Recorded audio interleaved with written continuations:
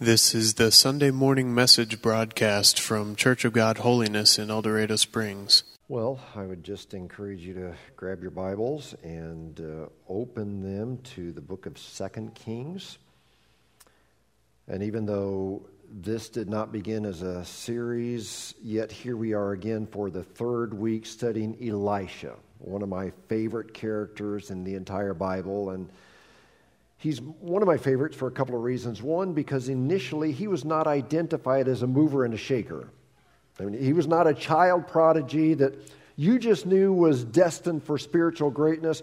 Rather, here's what he was. He was a plain, common old Joe that was living with his parents working on a farm. The second reason I'm intrigued with Elisha was because the miracles he performed were so non-traditional, so different. And today we want to talk about one of those miracles that at first blush seemed like Elisha was just showing off. It was almost as if he was saying, look at me. I'm going to wow you. And I thought, you know, what purpose does this miracle really have? But as I studied this miracle this past week, I realized that this miracle has deep spiritual implications that certainly convicted me and more than likely will convict you as well. Now, since this miracle centers around someone who lost something, let me just say that many of us, and not just senior adults, I mean, we're supposed to lose something, but young people, some of you young punks, you spend a good part of your life looking for stuff that you've misplaced. And probably the number one item that we misplace would be our phones. And misplacing our phone, it's not just a phone anymore. It's our computer. It's email. It's our clock because we don't wear watches. And so when we misplace our phone, we go into panic mode. The next most frequent item we probably lose would be our car keys. And, you know, how am I going to get my car started? But it doesn't stop with our phones and keys. You would be surprised at all of the stuff that you leave here in this church. You want to hear some of the items? We find your Bibles. We have a stack of Bibles that have never been claimed here. We find jewelry here. I don't know what you do. Take off your rings, your earrings. I don't know. Your lost jewelry has funded many meals for the staff. You know, we sell them, we pawn them off, and then we can go out to eat. And I'm just kidding. We really don't do that. But then we also find a lot of coffee mugs, travel mugs. You leave your mugs here, and we have a cabinet full of mugs. We find kids' toys. We find jackets. We find glasses. We find your shoes. What do you do? Why do you take off your shoes and leave them here? We find knives. I've got knives in my office. I don't know, you have your knives out, you leave them on the seats. And, my philosophy is a guy can never have too many knives. And so I've got a bunch in my office that you haven't claimed. And actually, one of the dumbest stories of someone losing something took place not too awful long ago. Someone in this church, and I will at least temporarily protect their identity, but they lost their wallet. They looked everywhere in their house. Their house has an upstairs and a downstairs. They looked high and low. It was nowhere to be found. But then this person from this church got the bright idea to check their back pocket. And it was exactly where it was supposed to be. Would you like to know who it was? I can be bribed. You know, a gift certificate someplace will... Now, here's who it was. It was your pastor's wife's husband. Would you please encourage me and let me know you've done something just as dumb? Anybody? No? Oh, thank you. 2 people. Well, our lesson today is not about losing our wallet or our keys or our cell phone or our coffee mug. Our lesson today talks about losing an axe head. And to make this lesson spiritually practical, our focus will be on the danger of losing our spiritual edge. Let me set the stage for a lesson. When Elisha first came onto the scene in 1 Kings, he spent the first part of his ministry being mentored by Elijah.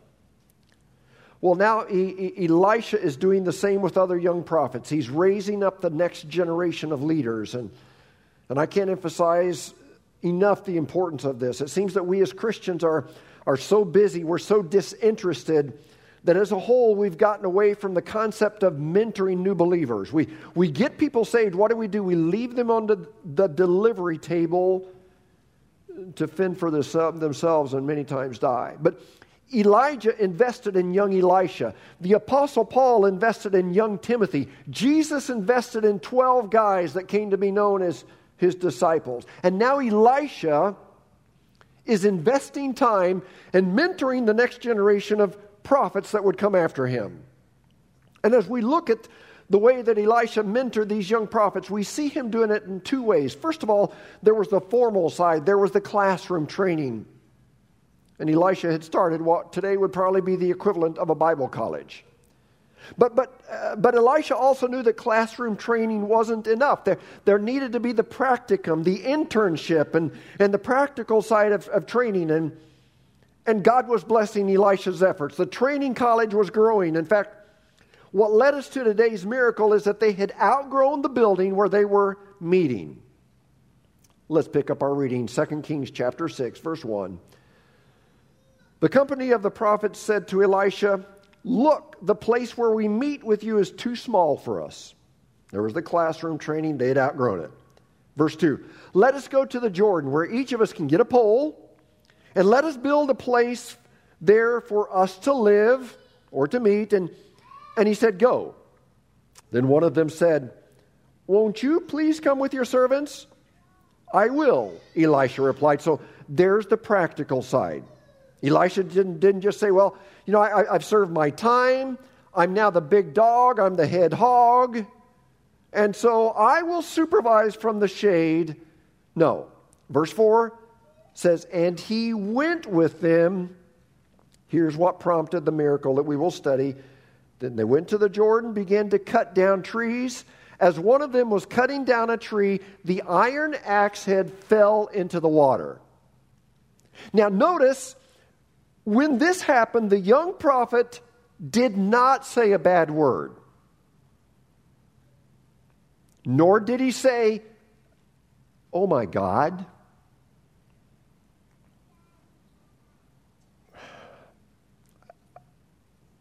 I wish we as followers of Christ would be a bit more careful about using God's name in vain. We're so careful, or we're so careless about it, and something happens. We say, "Oh my God." So what did the young prophet say? I want you to pay attention. It may seem to initially contradict what I just said. He said, "Oh my Lord." Now, you need to look at the word Lord. It's not capitalized. So what does this mean? This is not referring to Lord God. Back during these days, Lord was a term of respect. And so this young Bible college student, he lost this axe head. It went flying off. And so there, Elisha, he's saying, "Lord," or "Sir." Goes on and says, "It was borrowed. I borrowed this." Now, I can't say that I ever remember losing an axe head. I did lose a hatchet a couple of years ago. I had been cleaning out some stuff at my dad's shop, and there was a hatchet, and Jace, being all boy, decided he needed that hatchet. And for a few weeks, much to his mama's dismay, he was attached to the handle of that hatchet. Wherever he went, so went the hatchet. And found out there are all kinds of uses for hatchets. And it would end up, seems like, at our kitchen table, or if we'd go to the farm, he would take the hatchet and chop down some little saplings. But one day we went to look for that hatchet. It was gone. I mean, we looked high and low. We looked everywhere. In fact, for the last 2 years, honestly, I have off and on looked for this hatchet, looked in cabinets, racking my brain where it was, and I just figured, maybe Jace had left it by a tree out at the farm, and it'd never be found again. Well, a couple of weeks ago, our dog Sassy crawled underneath our bed. And so we kind of crawled under as much as our wide bodies would allow and tried to drag her out. And guess Guess what we found under my wife's side of the bed? That hatchet. That hatchet. And I don't know exactly what she was planning. She won't tell me. But now before I go to bed, I say my prayers, confess all my sins, get saved all over again, and want to make sure I'm ready because that may be my last night. I go to sleep in fear. But now for us, losing a hatchet or an axe head seems like such a minor problem. And, after looking for the hatchet for several months, we went to Walmart. We bought another one for, I think it was $12. But at this time in history, iron was very expensive, hard to come by. And we assumed that this young prophet studying under Elisha was a typical poor college student eating ramen noodles and mac and cheese and generic brand cornflakes. And someone called him a not-for-profit prophet.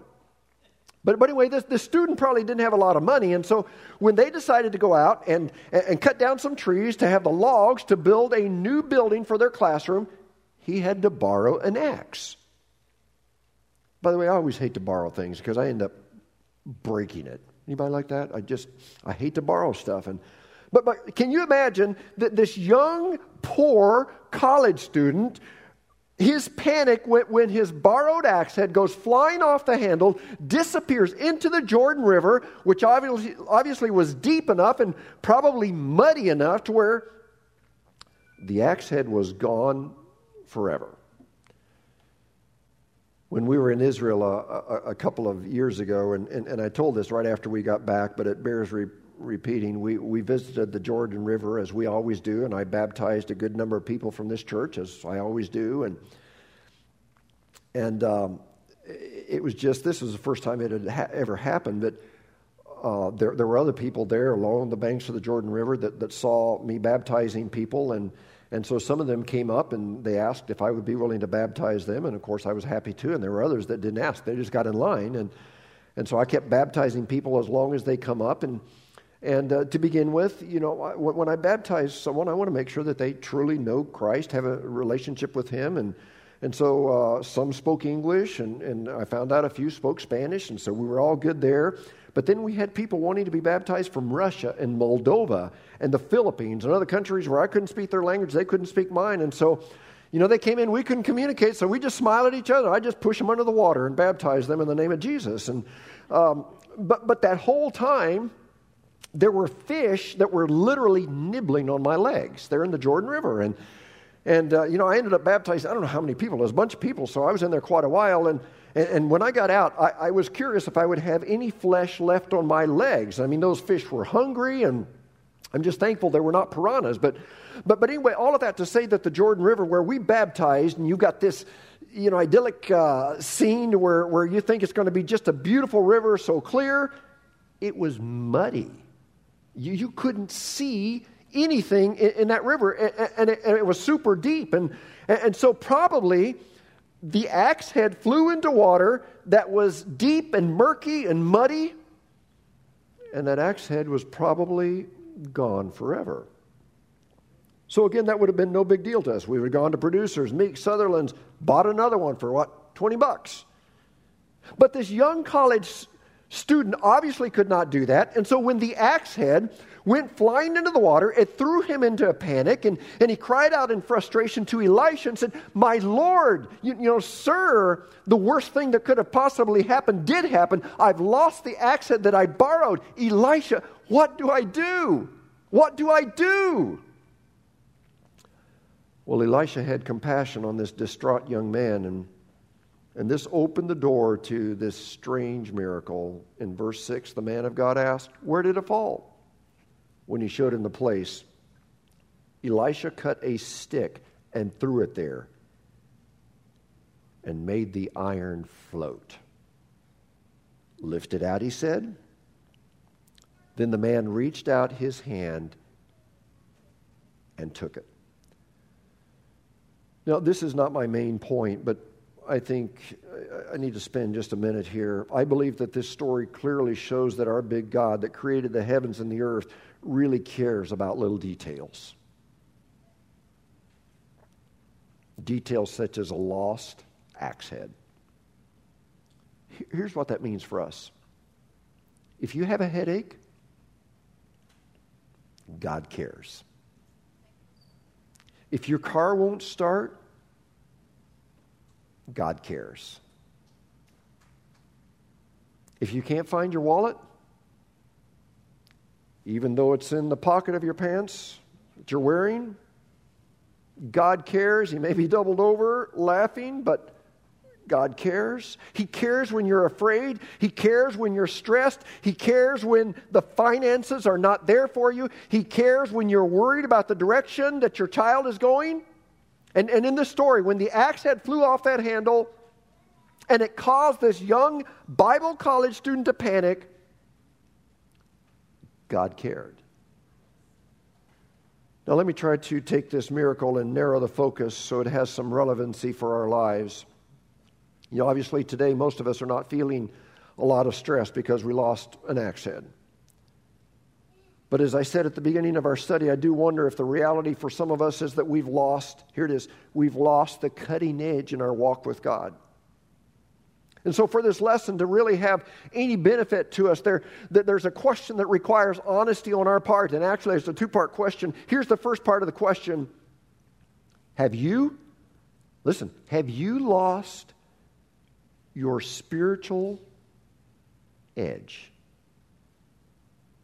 And I believe this deserves a yes or no answer. Yes or no. Have you lost your spiritual edge?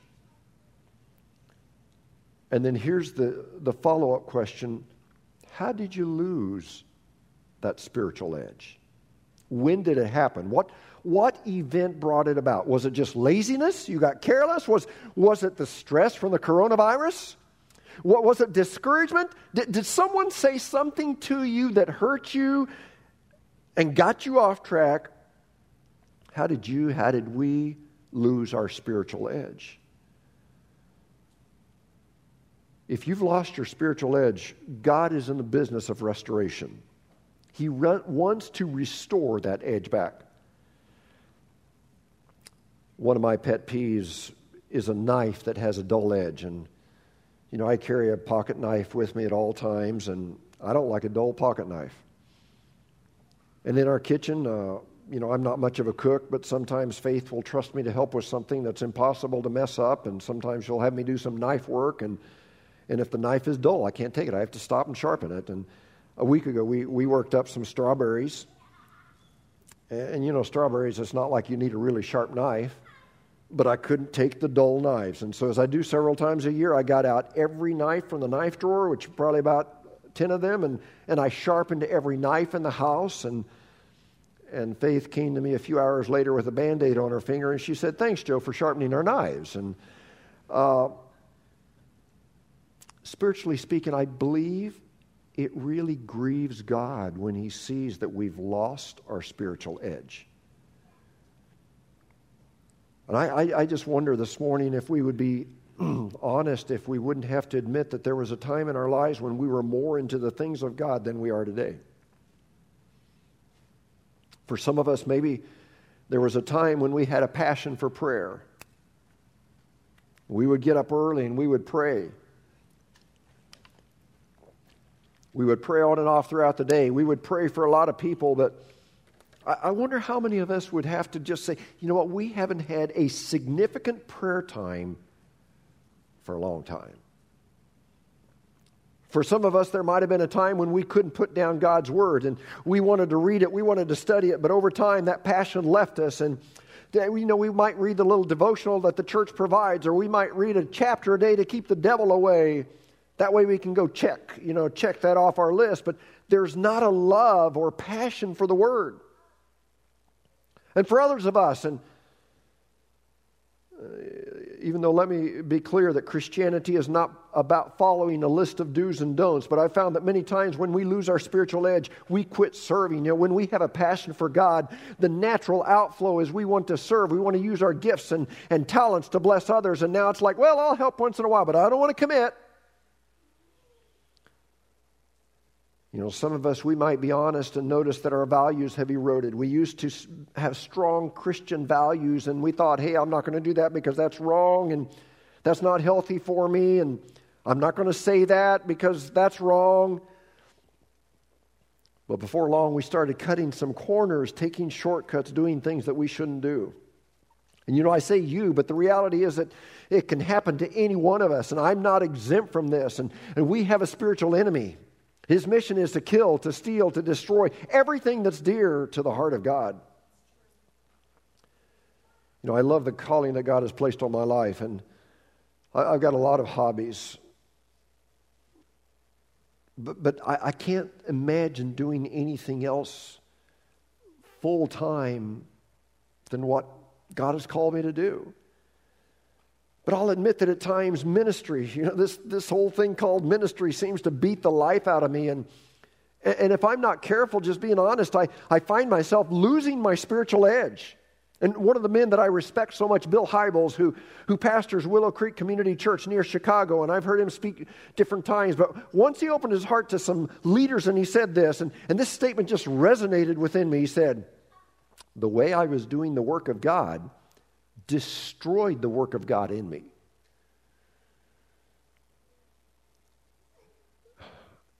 Sorry if this disappoints you, but on occasion I've realized that as I've come up here to pray before church on a Sunday morning, I realize that I haven't prayed very much at all during the week. At other times, I realize, the Bible, my Bible reading, I try to do it early in the morning, but sometimes my Bible reading becomes a search for sermon ideas. Okay, what am I going to preach this week? And so I read it with that in mind instead of just being fed by the living Word. And so there have been times when I've been jolted into reality that even though I'm a full-time pastor and I try to take seriously the job of leading this church, and I try to get here early in the morning, and I try to put in my 50 to 60 hours a week in ministry, like you do. But there have been those times when I come to realize that even though I'm a full-time pastor, yet I've become a part-time follower of Christ that has lost his spiritual passion. Maybe you become a full-time parent but a part-time follower of Jesus. Or you become a full-time business person but a part-time follower of Christ. And you didn't mean to. You didn't mean to fall back and become addicted again, fall into patterns. You didn't mean to drift away. You didn't mean to allow your standards and values to be watered down. You didn't mean to relax your prayer life, your Bible study. You didn't mean to pursue the emptiness of material possessions. But I think we all, at some point, we have to say, we've lost our spiritual edge. So for the remaining of our time together, I want to talk about how to get our spiritual edge back. And there are two statements I want to make. Number one, we need to be honest where we lost it. In verse 6, we see that Elisha asked the young prophet, where did the axe head fall? There was a specific place where the young prophet had lost that axe head. And when it comes to regaining our spiritual edge, we need to be honest. We need to admit where we lost it. And, you're all smart people. And if you look back, you could probably say, yeah, I remember where I took the wrong turn. I started hanging with some friends and let them influence me. Or I got off track because I dropped the discipline. And again, Christianity is not about a list of things you've got to do. Don't take that from this lesson. But when we love God with a passion, the fruit will be evident. And some of you, and you don't know how many times I hear this, you got hurt by somebody in the church. Maybe you thought the pastor ignored you. He said something that offended you. Maybe it was a friend, and you became like, hey, if people in the church are going to act that way, just forget it. And what happens is our heart begins to grow cold. And so the first thing we need to do is to be honest where we lost our spiritual edge. The second thing that I believe this text would teach us, just a statement, is God really wants to restore the spiritual edge back to us. He wants to restore the edge back to us. 1 Chronicles 28:9 says, for the Lord searches all hearts and understands all the intent of the thoughts. If you seek Him, He will be found by you. If you seek Him, He will be found. In Revelation chapter 2, Jesus was speaking to the Church of God Holiness. Did you know that the Church of God Holiness was in the Bible? That's right. In these letters to the 7 churches in Asia Minor, or the modern-day country of Turkey, these were literal letters to actual churches, but they were also representative of all the churches down through the ages. So Jesus said to the Church of God Holiness, as well as other churches, "Yet I hold this against you. You have forsaken your first love."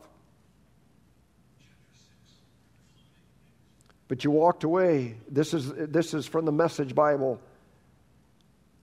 Interesting how Eugene Peterson put it. But you walked away from your first love.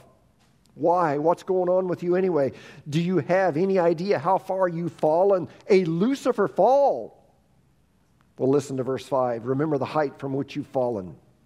Repent and do the things you did at first. So if you've lost your spiritual cutting edge, then turn from your sin, turn from your apathy, turn from your complacency, turn from your selfishness.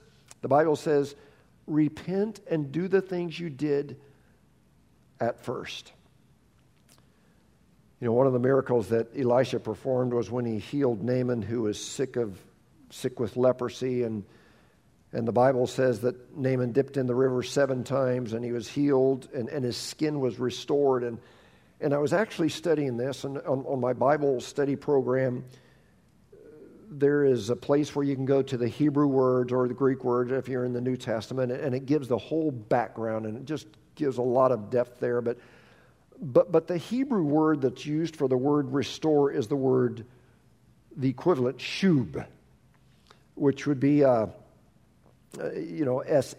SHUWB, shub, which literally means to recover.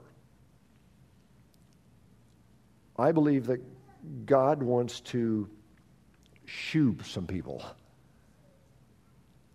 Marriages that are so messed up, so broken, can be shubed, recovered. Means that if you have children that have strayed so far from God and are in so much darkness, they can be recovered. Shub means your depression can be driven back and you can be recovered. I want to close with a personal story. The first days of January this year, I don't remember, 2nd, 3rd, 4th, I don't remember. I went to my office early one morning. I made my coffee, as I always do, with bold. Went to my computer and moved the mouse so that the computer would wake up and go off the sleep mode. But when the monitor lit up, there was an error message on the screen, and something to the effect that there had been a hard drive failure. I rebooted my computer several times, and I don't know a lot, but I knew enough to try to start it in the safe mode, but that didn't work either. And so when Jim got into the office, I turned it over to him, and I wasn't too worried yet because Jim's my hero, and he can do miracles with computers. And by the way, if you have a computer problem, don't just flood Jim with all of your computer requests. And that's what happens, Hey, Jim, I got a computer problem. Can you fix it? And sometimes he can't even do his work trying to fix computers. But anyway, I wasn't too worried when Jim started working on it because I knew Jim could handle it. And plus, I had a backup drive. So if my hard drive had indeed failed, I would just go to my backup drive to get all of my information of nearly 26 years of ministry here at this church. And, we had put protective measures in place for potential catastrophic hard drive failures, such as this. Jim worked with it, finally came to the determination that the hard drive was dead. It had failed. He tried recovery software, did everything, but nothing. And so still very confident because of the safeguards we'd put in place, he went to the backup drive and began to try to retrieve the files. And I noticed it was taking Jim a long time. And I still remember the sick look on his face as he came to me and he said, "Joe, it appears that your backup drive has also failed."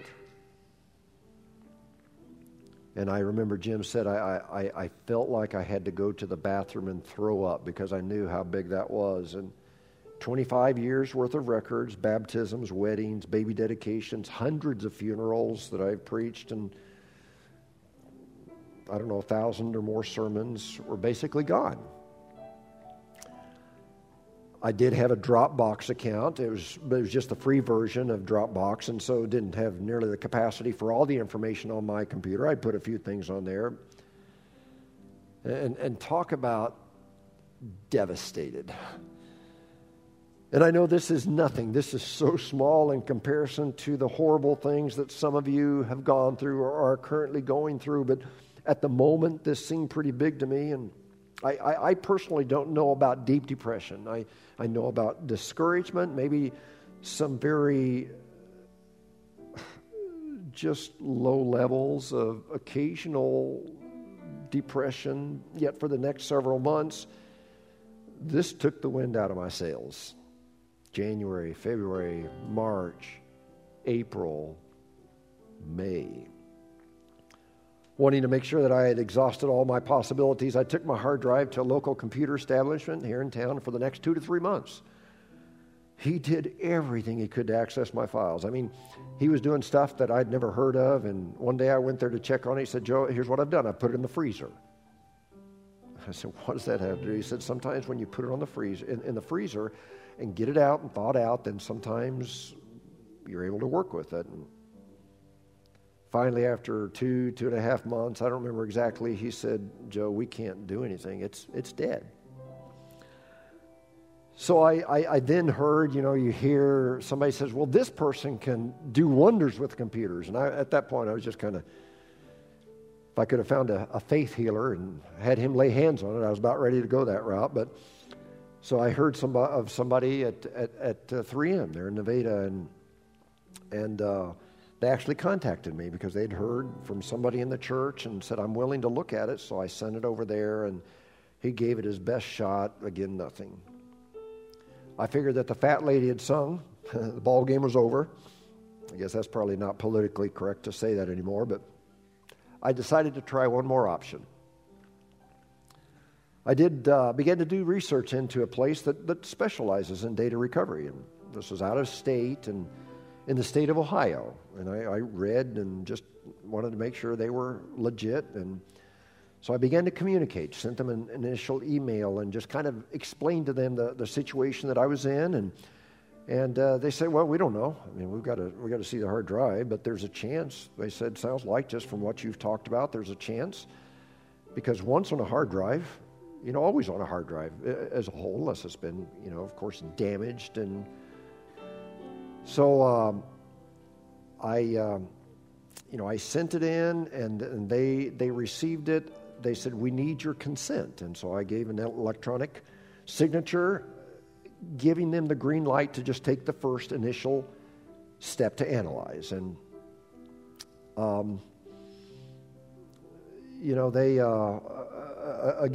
they said, we're pretty confident that this is going to turn out pretty well. And within 3 days or so, they sent me another email, and in that email, they had given a list of all the files on the hard drive that they had found. And there were about 35,000 files on that hard drive. And they had a list, and they were not clickable, so I couldn't recover anything. But 250 files or so, 240 some, I think, were located in damaged sectors of the drive. And so they were corrupted, and they said, can't be recovered.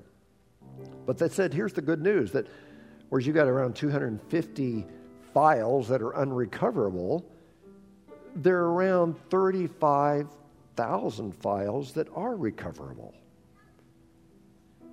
I'll admit to you, I was cautious. I was skeptical.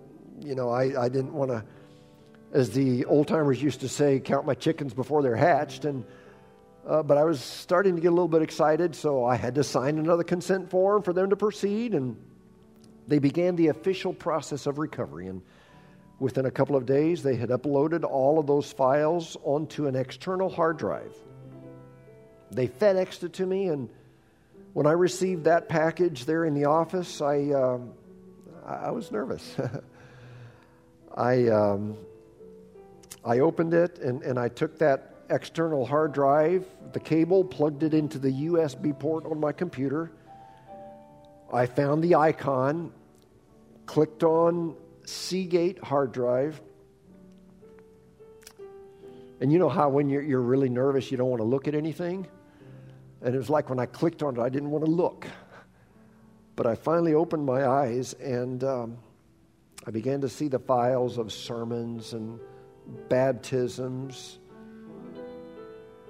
baby dedications, the dates that we had laid to rest and said goodbye to many of our members. All of those files, except for those 250, and I got to looking into those files.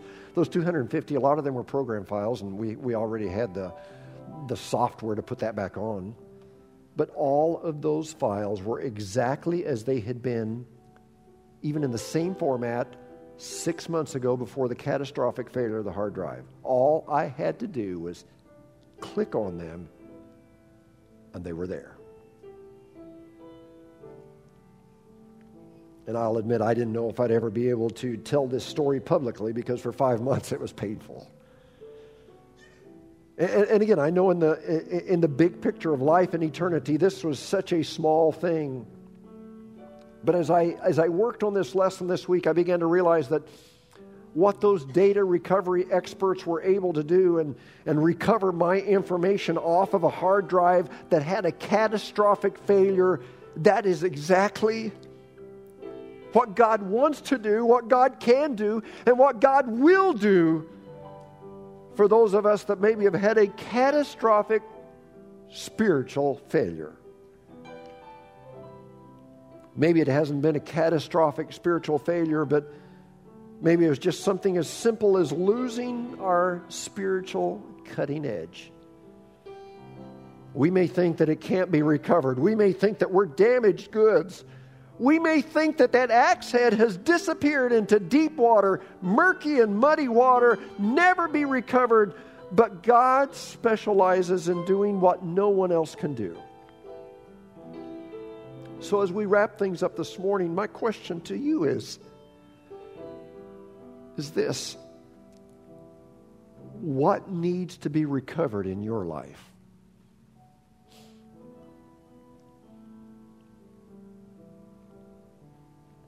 What needs to be recovered in your life? You know, God knows. Maybe it's your purity. Maybe it's your attitude. Maybe you've just become lazy towards spiritual things. Maybe you've become very careless with the words that you say. Maybe you use God's name in vain, or you seem to be pretty good at bringing in some four-letter words that you shouldn't be saying. What needs to be recovered in your spiritual life today? Whether it's catastrophic or whether it's just a little small thing, God specializes in recovering that. So as we pray this morning, could you just seek God? Because if you seek God, what does Scripture say? He will be found. If your spiritual edge has become dull, would you just repent? Say, God, here I am. I'm coming to you, the Almighty God who can recover, who can shub anything. Would you just come to Him today? Seek Him. I promise you, He will be found. You've been listening to the Sunday morning message broadcast from Church of God Holiness in El Dorado Springs. Our messages are archived at www.eldochurch.com, or to order compact discs or DVD videos of the messages, call the church at 417-876-2200. Thank you for listening.